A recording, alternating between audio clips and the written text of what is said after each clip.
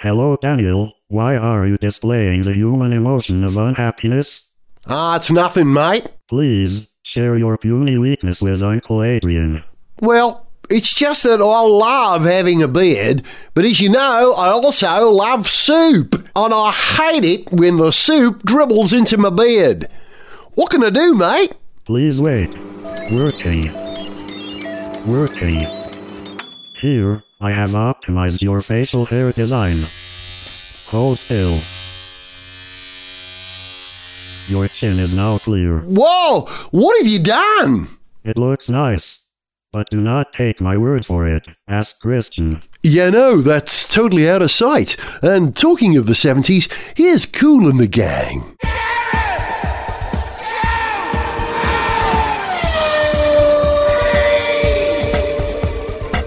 Hello, welcome to Gareth Jones on Speed. I'm Gareth, he's Zog. Hello. He's Richard. Hello. And it's all going off in Formula One. The excitement is not necessarily with the World Championship because Mercedes have bagged that and we know it's going to be one of those two guys now who wins the championship. The real excitement is with the guessing game of what the heck is going to happen next year now that we've lost two teams and Alonso and Vettel's on the move. It's an exciting world. It's like a new season of Doctor Who. Yeah, exciting, terrifying, depending on, your perspective. But without Jenna Coleman. I wish Jenna Coleman was an F1 driver. Did I say anything out loud then? Maybe. Possibly. Yeah. Okay, let's start with the financial status of Formula One. The fact that we've, at the moment, lost two of the teams. First question, does it actually matter? Yeah, because I think we're sorry to see them go. I think it's a great shame that Marussia have gone under after a couple of bright spots this year and after the tragedy that's hit them this year. And surely you're always sorry to see a team drop off the back of the grid. Unless they're really a bunch of hopeless losers. HRT? Yeah, maybe. But that's the thing, because you can't discount even what seems to be quite a slow, useless team, because they may yet grow into great things. Jaguar, not very good. Red Bull, very good indeed. Well, yeah. So they are all a hair's breadth away from the right management, a bit of extra funding, becoming superb, in theory. And also, they're a great incubator for young drivers, because... And let's face it, some of them are so young they're still in incubators, aren't they, these days? They're actually embryonic. Where else are these guys going to go? If you've only got a handful of super rich, super awesome teams and you don't have those back-of-the-grid teams, and remember, Alonso, Webber, Schumacher all had their first drives in back-of-the-grid minnows. Yeah, I think the list is even longer than that, isn't it? There's a lot of that going on. They get their first chance to shine, and often it's where they do shine because everyone knows they're in an underdeveloped, quite mediocre car, and if they can drive better than the car has been capable of in other hands, well, that shows a spark of the genius which will be snapped up by a bigger team. So you're right, it is. It's a good sort of feeder thing for it. And therefore also, the health of the sport is bad. If they want to try and make up the numbers with three-car teams, I mean, I don't know how it's going to work in terms of the pits, whether those teams fielding three cars, if any do, will get an extra pit garage or what. I mean, they'll have to, presumably. Yeah, they would. But I quite like the variety of having 10, 11, 12 teams down the pit lane and all the different approaches that you get. And then you get, the new season and all the cars start to be revealed and everyone's come for different solutions. If you limit the number of teams, you're limiting just that sort of spectacle and going, oh, look what they've done. So it's actually damage to the gene pool, is what you're saying. The lack of variety or that spectrum of different skills. It's what keeps us interested, isn't it? Because otherwise it should just be a one-make series, It's like part of it, because F1 isn't always the most exciting on the track, but there are these little bits and pieces that keep us amused, first of all in the off-season, but also just generally around the sport that keeps you hanging in there, because it's like this big soap opera, and the more teams you have and the more that's going soap on, opera is part of the appeal as well, then there's just sort of more to hold your attention. So you're right, it's a gene pool thing, I suppose. Do you not think then that having three-car teams with perhaps a rotating junior driver in the third car would hold your attention as well as a great driver in a rotten back-of-the-grid car? Well, That's a good question, isn't it? But I don't know. I mean, a rotating sort of spare seat drive, treating the third car like the host of Have I Got News for You? And I don't know. That works quite well. So I'm sort of talking myself round on this one now. Particularly, we always went, Angus Deaton was very good at that. But now they have a different presenter every week, and it's fine. It's actually quite good because you go, I wonder who they've got this week. Oh, it's Kirsty Walk. Oh, no, look, it's Jimmy Carr. I'm not suggesting either of those people would get the third drive at, say, Ferrari, but it would be quite interesting if they did. As I understand I hear Kirsty Walk's a pretty handy peddler. She's quite, she's good in the wet. Yeah. Hey, as I understand it, the third car, should we get to that, and I don't think we will, wouldn't be eligible for points. You've just got to run it, but you can't score points in the World Championship with it. I know. That might be the case, but the trouble is the teams themselves don't even know what the rules would be if they had to run 3 cars at the moment. Does anyone know what's going on with the third car thing? Only Bernie.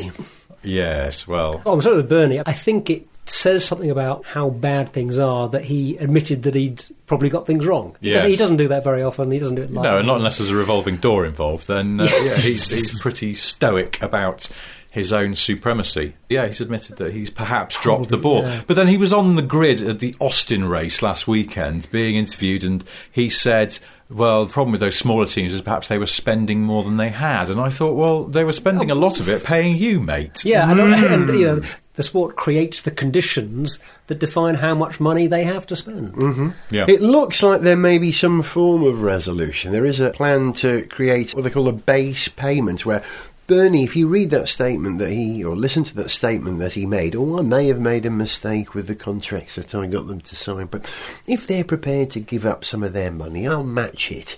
He's immediately limiting what he has to do by 50%. He is such the politician. What a genius businessman. Well, I'm not sure that he's entirely kind of off being with that thing. And basically saying that part of the problem is that so much money is distributed to the big wealthy teams and they need a formula that will be more equitable for the less rich teams. The problem is that success should bring some reward. It is reasonable that the teams that are doing very well should do better out of the sport and its revenue streams.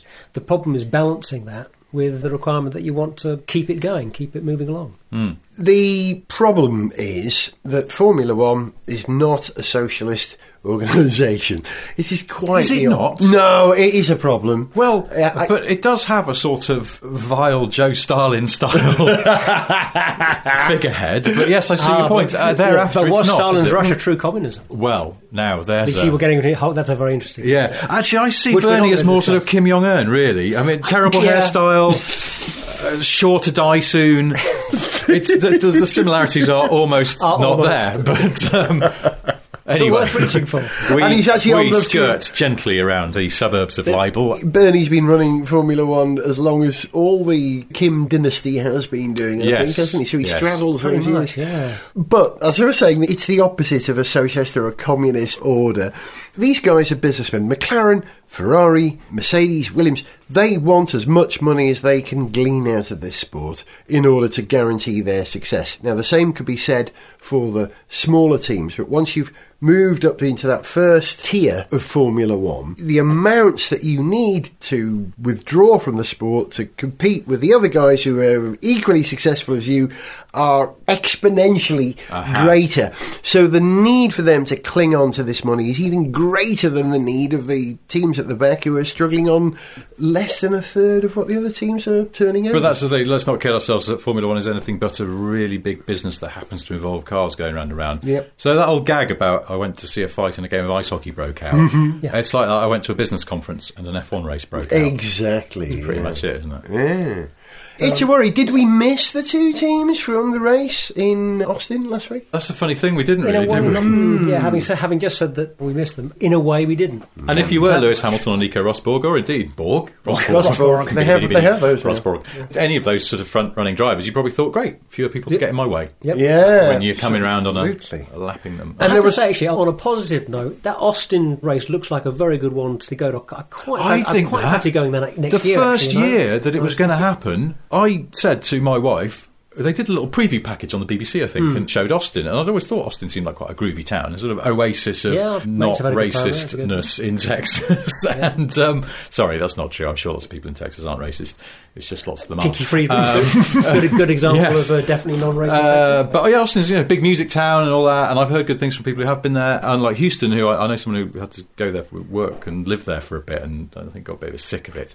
But I watched this package and thought, Austin looks a groovy place. And I said to my wife, should we go to that first Formula One race? And she went, yeah, all right. And then we never did anything about it. And I really wish we had, because it looks really good. And all the F1 lot seem to come back. You know, there's that sort of that thing that Formula One journalists can be a little bit insufferable because they go on about their brilliant lives a lot in a way where they start to lose self-awareness. And get punched in the face a lot. Yeah, and I think they're particularly guilty of that with Austin, because it seems like everyone goes there and has a massive party. For some reason, it's like it's a huge party event, in the way that Monaco is as well. You know, they do that thing where they don't do anything on the Friday, so everyone's got a chance to get drunk or recover from getting drunk.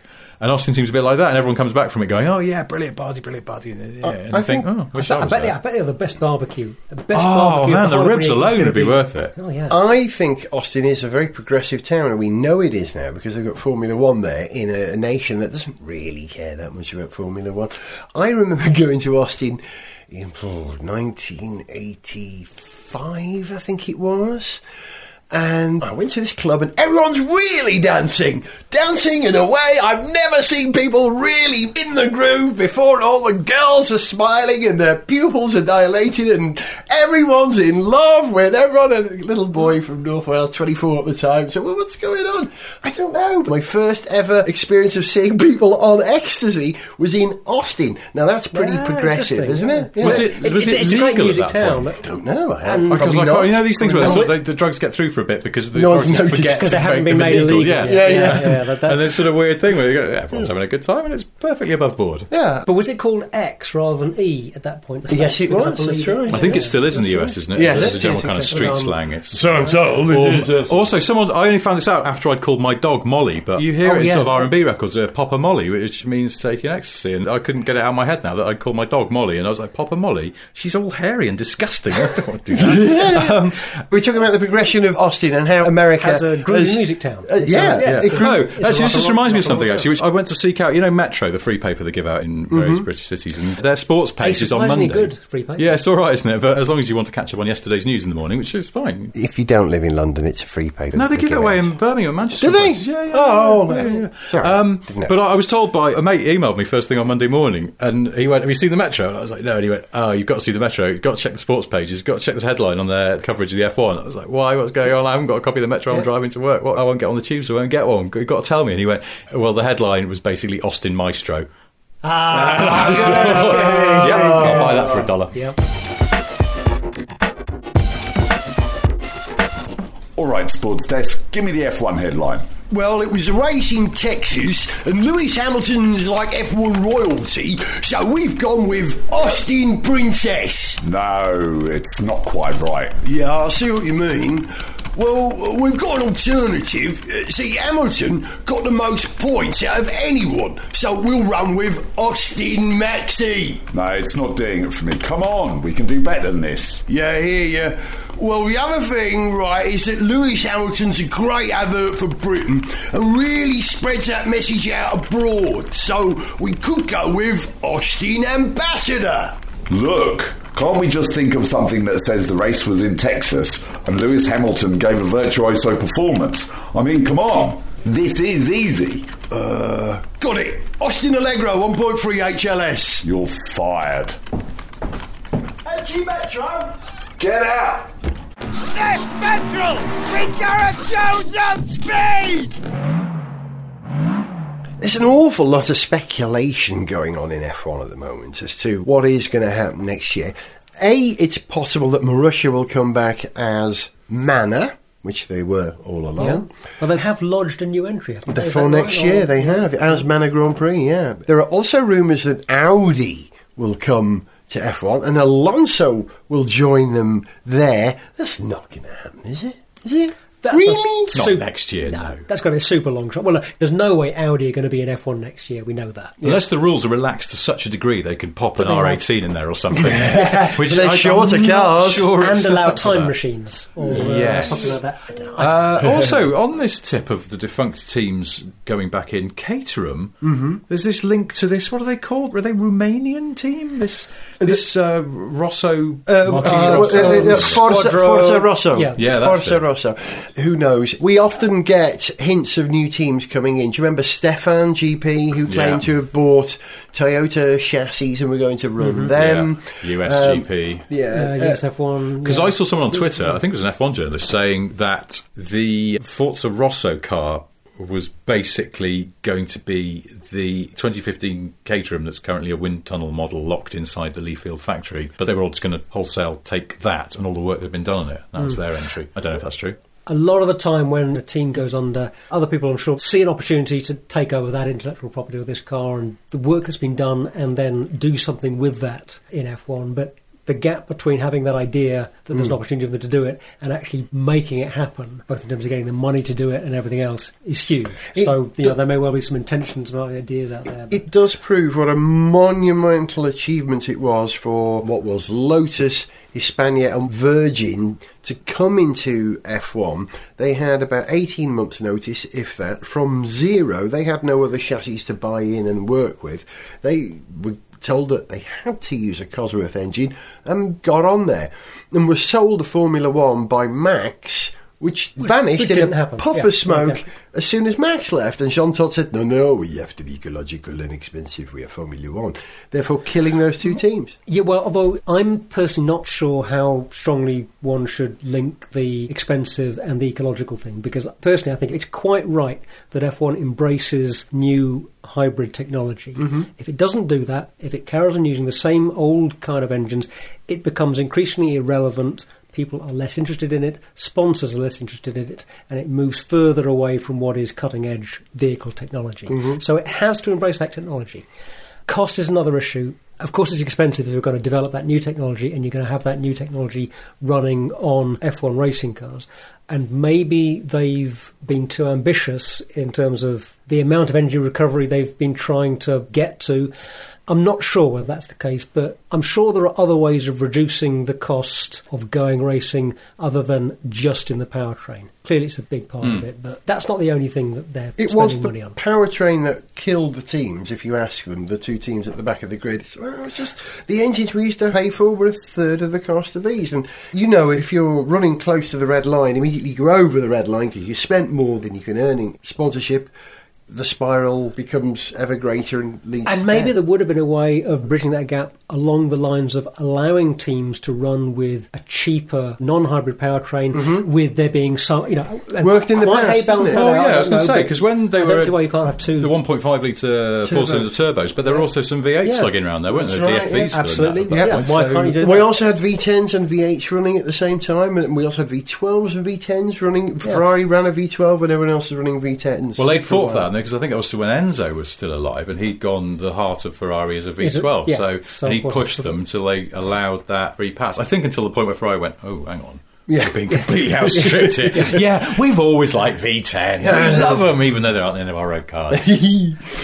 Formula One has to be the pinnacle. That is the truth. It is called Formula One. It's not called Formula Close to One. You know, it's got to be more than anything else.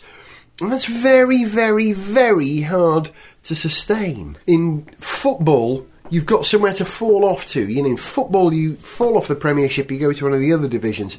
In Formula One, unfortunately, if you fall off, you don't go back to GP2, which is perhaps what should happen. Or, if they're really short of cars next year, how about running some GP2 cars and giving them a 3-lap Well, now, hang on a start? minute. No, I've got another idea. You've just given me a thought on this. Yeah. Well, what about Formula One and a bit? Yeah, yeah. Where if you're a sort of scruffy no-hoper, or you've got last year's technology, there's a bit of a free-for-all. The rules are very relaxed. I mean, if you wanted to turn up with something from the 80s that's still working, well, have a go. Why not? If you can run it, why not? Why not? Exactly. It's not historic. It's just second-hand Formula One cars, basically. Wrong what you brung. Now, we need to keep the budget. So let's just run at tracks in Britain. Just Brands, Donington, I see where you're going here. Thruxton, wherever we fancy going. Castle Combe, make it kind of interesting. Some tracks aren't really built for Formula One cars, but let's have a go anyway. Alton Park. It's lovely up there.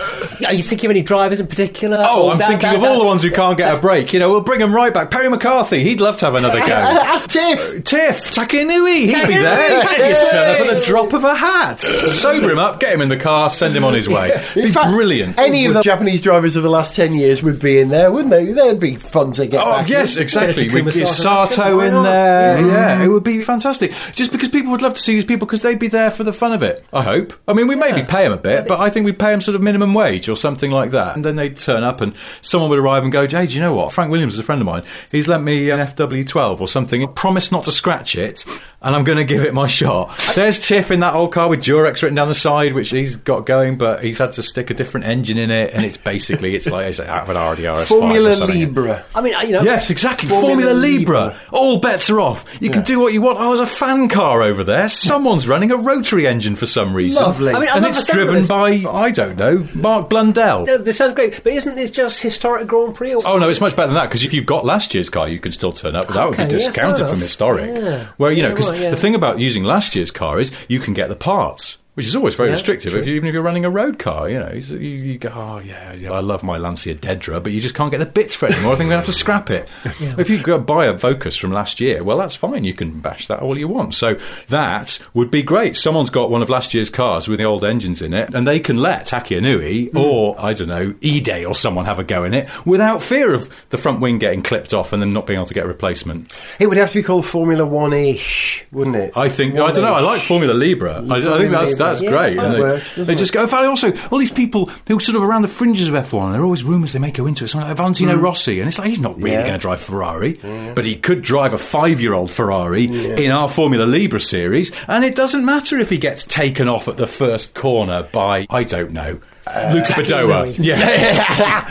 I was reading in, forgive me, the Telegraph the other day, a piece that was saying that Formula One fans are leaving Formula One in their droves and going to Formula E because it's less cynical and it's nonsense, utter nonsense. Do you know any Formula One fans who are not watching Formula One anymore and are going to Formula E? No. We're interested in to make a choice. You're only allowed to watch one. It doesn't work like that. No. I don't know where they get these ideas from. The other one is that Formula One is in crisis. Company. I'll tell you where they got that from. A PR company. Was it a PR company for, I don't know, Formula E? I wonder if it was. The trouble is that we're hearing these headlines, Formula One in crisis, and yet Formula One will rumble on as it has done for years. When Max was caught doing whatever Max was alleged to be doing, that was Formula One in crisis. It just added to the value of the backstory. What we watch in Formula One is that business that you talk about, Richard, but also that soap opera that we all subscribe to as rigidly as any person who watches EastEnders. They care about every nuance of what's happening. It's all part of the backstory. So the fact that we're losing teams in Formula One gives it a sense of jeopardy, in my opinion, that makes it even more interesting. It's a cruel game, the Piranha Club, isn't it? It is. I've had another thought. Formula Free-for-all, that's what we're going to call it. And it will be a very uncynical sport.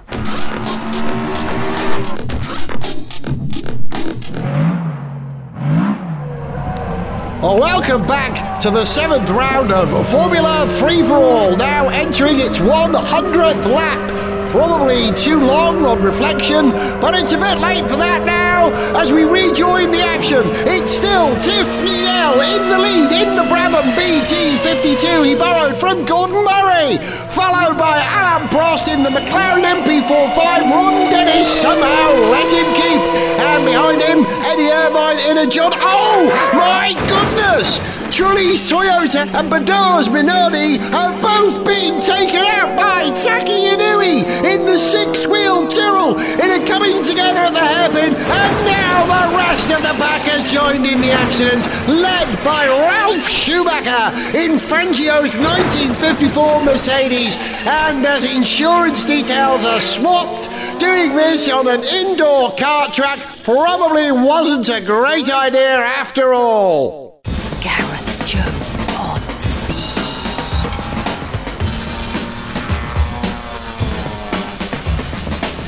The future for Formula One is very much in the air, not just for the teams, but for the drivers. There's an awful lot of speculation as to what Alonso is going to do or not going to do next year. There are a number of possibilities. He's not staying with Ferrari. There's no place for him at Red Bull. He might go to McLaren. That seems to be the most popular idea. Yeah. There are other theories that he's going to go to Audi and Audi will come into Formula One. The other one is that he might go to Porsche and go and race at the WEC and Le Mans next year. Or he might just have a year's holiday. He'll start a bike team. He's going to the moon. I thought Mercedes, apparently. Yeah, I thought... Well, hang on. First of all, I thought the bike team thing's gone away, hasn't it? He's decided not to do that. But there's still the possibility he might take a year off. He's a Formula One driver who wants another world championship, obviously, and just wants the right car for it. And he's been frustrated by Ferrari to the point that he's asked to get out of his contract early, which supposedly that's been granted. He must know, surely, what he's doing. He must have an inkling that something's lined up behind the scenes. Otherwise, wouldn't he just at least... A seat in F1 is better than no seat in F1 for someone who is... I agree that it's kind of baffling, because he seemed kind of confident and relaxed and, wait and see, it'll all make sense, when he's been questioned about it. He doesn't seem like somebody who's been pushed out against his will. He's decided he wants to do this. He's decided he wants to move on. And if he's been frustrated at the last minute by some detail in a McLaren negotiation not working out, he's certainly not showing it. Who knows? But he has said, didn't he just say last weekend about this, what you're alluding to, that he said, words to the effect of, when you find out you will be surprised, or something like that. There were words along those lines. Did Vettel say that? I think Vettel Alonso said Alonso said that it wouldn't be a surprise. That was... Did he? And my fans will be very excited. That's right, yeah. I can't maybe then Vettel said something else. There is talk that he would buy into Lotus at some point, because historically he's got a strong relationship with Team Enfield, and that they need investment. They need Alonso back. They need money. If he was buying into a team, surely he would only be buying into a team which he pretty confident was going to be able to move right to the point end of the grid pretty quickly. Do you think that Alonso is a motivator of a whole team in the way that Michael Schumacher famously was, and him in league with Ross Brawn dragged Ferrari up by its bootstraps? Yeah, I think he can be, yeah. Yes, but only one team. I think he can only do that in the Enstone team. He did it once and went back there. When he left McLaren, he went back there and did it again. And since then, they haven't quite been the team that they were when he was there. They won world championships. Not many teams in F1 win world championships. Yeah, fair point. Really. So respect to him for being able to do that, but he seems to only be able to do that there. There is no doubt that the Tifosi adored Alonso. And there were factions within the Ferrari Vatican who got on well with Alonso, but it was the change of management at Ferrari which has separated Alonso from the team where we thought he could make a difference, or fitted in so well. So, if the car had been good enough to be getting results, that wouldn't have made a difference, I think. True. So, let's say, for the sake of argument, Fernando Alonso goes to Lotus and embarks on some mission to make them world champions again. That means he's not going to McLaren. Yeah. So, does that mean that Jenson Button can stay at McLaren? Because here's a funny thing. On Sunday, during the American race, I was tweeting my usual nonsense, and I tweeted something. I was trying to be serious for a moment, just because I said, fair play, Button has shown some strong driving in a mediocre car, and there's plenty on the grid who don't deserve to stay in next year compared to him. Yeah. Words to that effect. Yeah. It was retweeted by actual Jenson Button after the race. Actual Jenson Button. Bless you. And I thought, well, now, sound like a plea for I've help? said mediocre car. A driver who's completely on message and being a team player couldn't say that. So does he already know that there's no chance of him sticking around? Or is he playing some kind of brinkmanship where he's like, I'll show you. He's just been a bit petulant, maybe. His tone was different at this race to any race previous. He was friendly, sarcastic on the radio. The sarcastic radio was terrific. Yeah. That says he's adopted a different mindset. If there's no seat for Jenson next year in Formula One, there's something wrong with Formula One, isn't there? Well, as I was trying to say in this tweet that was then retweeted by the person it was about, weirdly, I think he's more able than many people who are there, but they're probably people who bring a lot of cash with them. and we know who a lot of them are. I don't think he's the supremest of the drivers in as much as he has those weaknesses. When it's not going his way, he sometimes seems to get a bit flustered. But when the car's with him, he's great. I mean, you saw him in that race in America. He did some great stuff. He has tremendous quality. He has massive experience. I love watching the cockpit views of Jenson driving. I just love seeing how smooth he is. You know, he has a precision and a smoothness in the car that is you don't see remarkable. in Felipe Massa. You notice how much Felipe Massa swerves at the wheel? Yeah, really? It's extraordinary. Yeah. He's proper jerky. And that's why Jenson Button is sometimes referred to as the British Le Professor. Yeah. And it's tremendous in those difficult changing conditions where it's hard to pick the right tyres. He's almost untouchable in those conditions. He's not up there with Lewis and Alonso, but he's easily a driver you'd pick above half of the rest of the grid in a moment, for me. Can I also bravely chuck in someone else up there? Hamilton, Alonso, I believe... Ricardo? Yeah. No, I knew you were going to say that. I know you're a big fan. I am a big fan. Well, because I bored you with my I met him. I swooned a bit. No, but quite rightly so. We know he's great because he came into Vettel's team and went to Vettel completely. Yes. I didn't think he was going to do that, and because he's done that, A, I'll admit I'm wrong, hands up, and B, good lad. Well done. And completing the circle, Ricardo, started at a lower order team, was allowed to get his chops in order, and now he's grown his chops. Yeah, he really has grown his great chops. Okay, so if Button leaves Formula One, F1 is in crisis.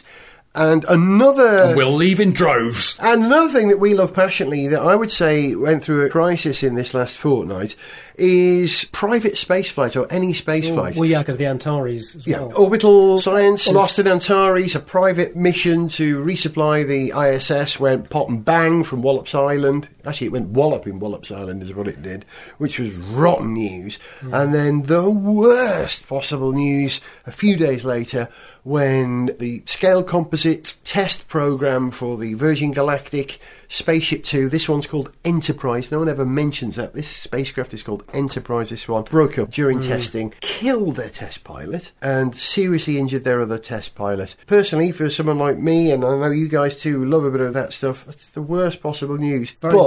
This sort of stuff happens in spaceflight, doesn't it? It is a very difficult and dangerous thing to do. Even NASA, with the amount of money and experience that they have in the space industry, have lost flights, have lost crew. When you're riding along with the amount of explosive power that you have to have in a rocket that's going to get anywhere useful out of the Earth's gravity well, or even just up to 100 kilometres or so, anytime you're riding along with that much explosive power in a vehicle that is as light as you can make it, it's going to be tricky. I don't know what the latest news is on the explanation of what happened, and it's probably wrong to speculate, but I follow a guy on Twitter who was there. He was at Mojave when it happened, and he reported that he thought he saw the motor start, stop, and then restart, which made me think, yikes, if the motor stops, what do? You feather the aircraft, because Spaceship 2's design allows it to fold the wings up at 90 degrees to create so much drag that it allows it to return to Earth without burning up the fuselage. I wondered at the time if, the motor hasn't fired, feather, and then the motor fired again. But is that what happened? Do we know? Well, as I say, you're very careful with speculation, and we don't know what happened. But from the information that, as far as I'm aware, has come out in the last couple of days, the motor did fire. The motor didn't explode. The bits were recovered intact on the ground. And the break was caused by the feathering mechanism deploying, and the craft would have folded. It's not designed to operate at those sort of velocities with the motor running. With it feathered, it will tear it apart. It just will. It's obvious. Well, you may be right about that. I'm not sure. What I believe to be the case is that the crash investigators said that there's a two-stage process to unlock and deploy the feathering mechanism. And one of the pilots had initiated the first stage of that. They'd unlocked the feathering mechanism, but they hadn't then worked the lever to actually deploy the feathering mechanism, but the feathering mechanism had deployed nonetheless. I guess that's one of the things they're looking into. Also, the feathering mechanism would normally have been deployed at a higher speed and a later stage in the flight. But not under power. But not under power, correct. Yeah, because the feathering is part of the re-entry thing. Yeah, it does the way the thing It's works. about Mach 1.4 when they feather, and it brings it down to Mach 1, as I understand. But always when the motor's not burning, that's a different thing. The load is in a completely different place, isn't it? Yeah. I worry because I get really excited about the idea that maybe before the end of my lifetime, I might find that trips to near space are cheap enough that I might be able to afford that as a treat in my old age. And I think this incident this week has been a bigger setback than the first space shuttle disaster, Challenger, was, because this is financed by individuals. It's almost a crowd-funded project if you think about it. There are lots of people who've paid their deposit to do this. My concern is that even though they've paid their deposit, these people are wealthy enough to quietly walk away, but you won't get tens of thousands or even thousands of people ready to go on a craft which has some sort of flaw at this stage. I didn't want it to be, and I don't believe it has a major flaw. I think all these flaws are fixable. I just think people get scared. Yeah, who knows how people's perception of the project will change. But yeah, until we know more about the crash, it's all speculation. At the least, it's a major setback. But yeah, like you, I love the idea of being able, in principle, to take a flight into space on a private suborbital hopper of some kind. That would be great. If it's true that the motor didn't explode, I think it's a great relief for the people who are running Bloodhound, SSC, whose motor is of a similar concept. Not exactly the same, but very similar. I.e. also a hybrid rocket, which has a liquid oxygen and a solid... Yeah, rubber in the case of Bloodhound, plastic in the case of Virgin, as I understand now. But who knows? We'll be watching carefully. We wish them well, and we mourn the loss of a brave man. You've been listening to Zog. Goodbye. And Richard. Goodbye. And me, Gareth. See ya. To send us an email, see pictures, get song lyrics, join our Facebook fan site, follow us on Twitter, or to find out about sponsorship opportunities, go to GarethJones.tv. Gareth Jones on Speed is made in London by Whiz Bang. Gareth Jones on Speed!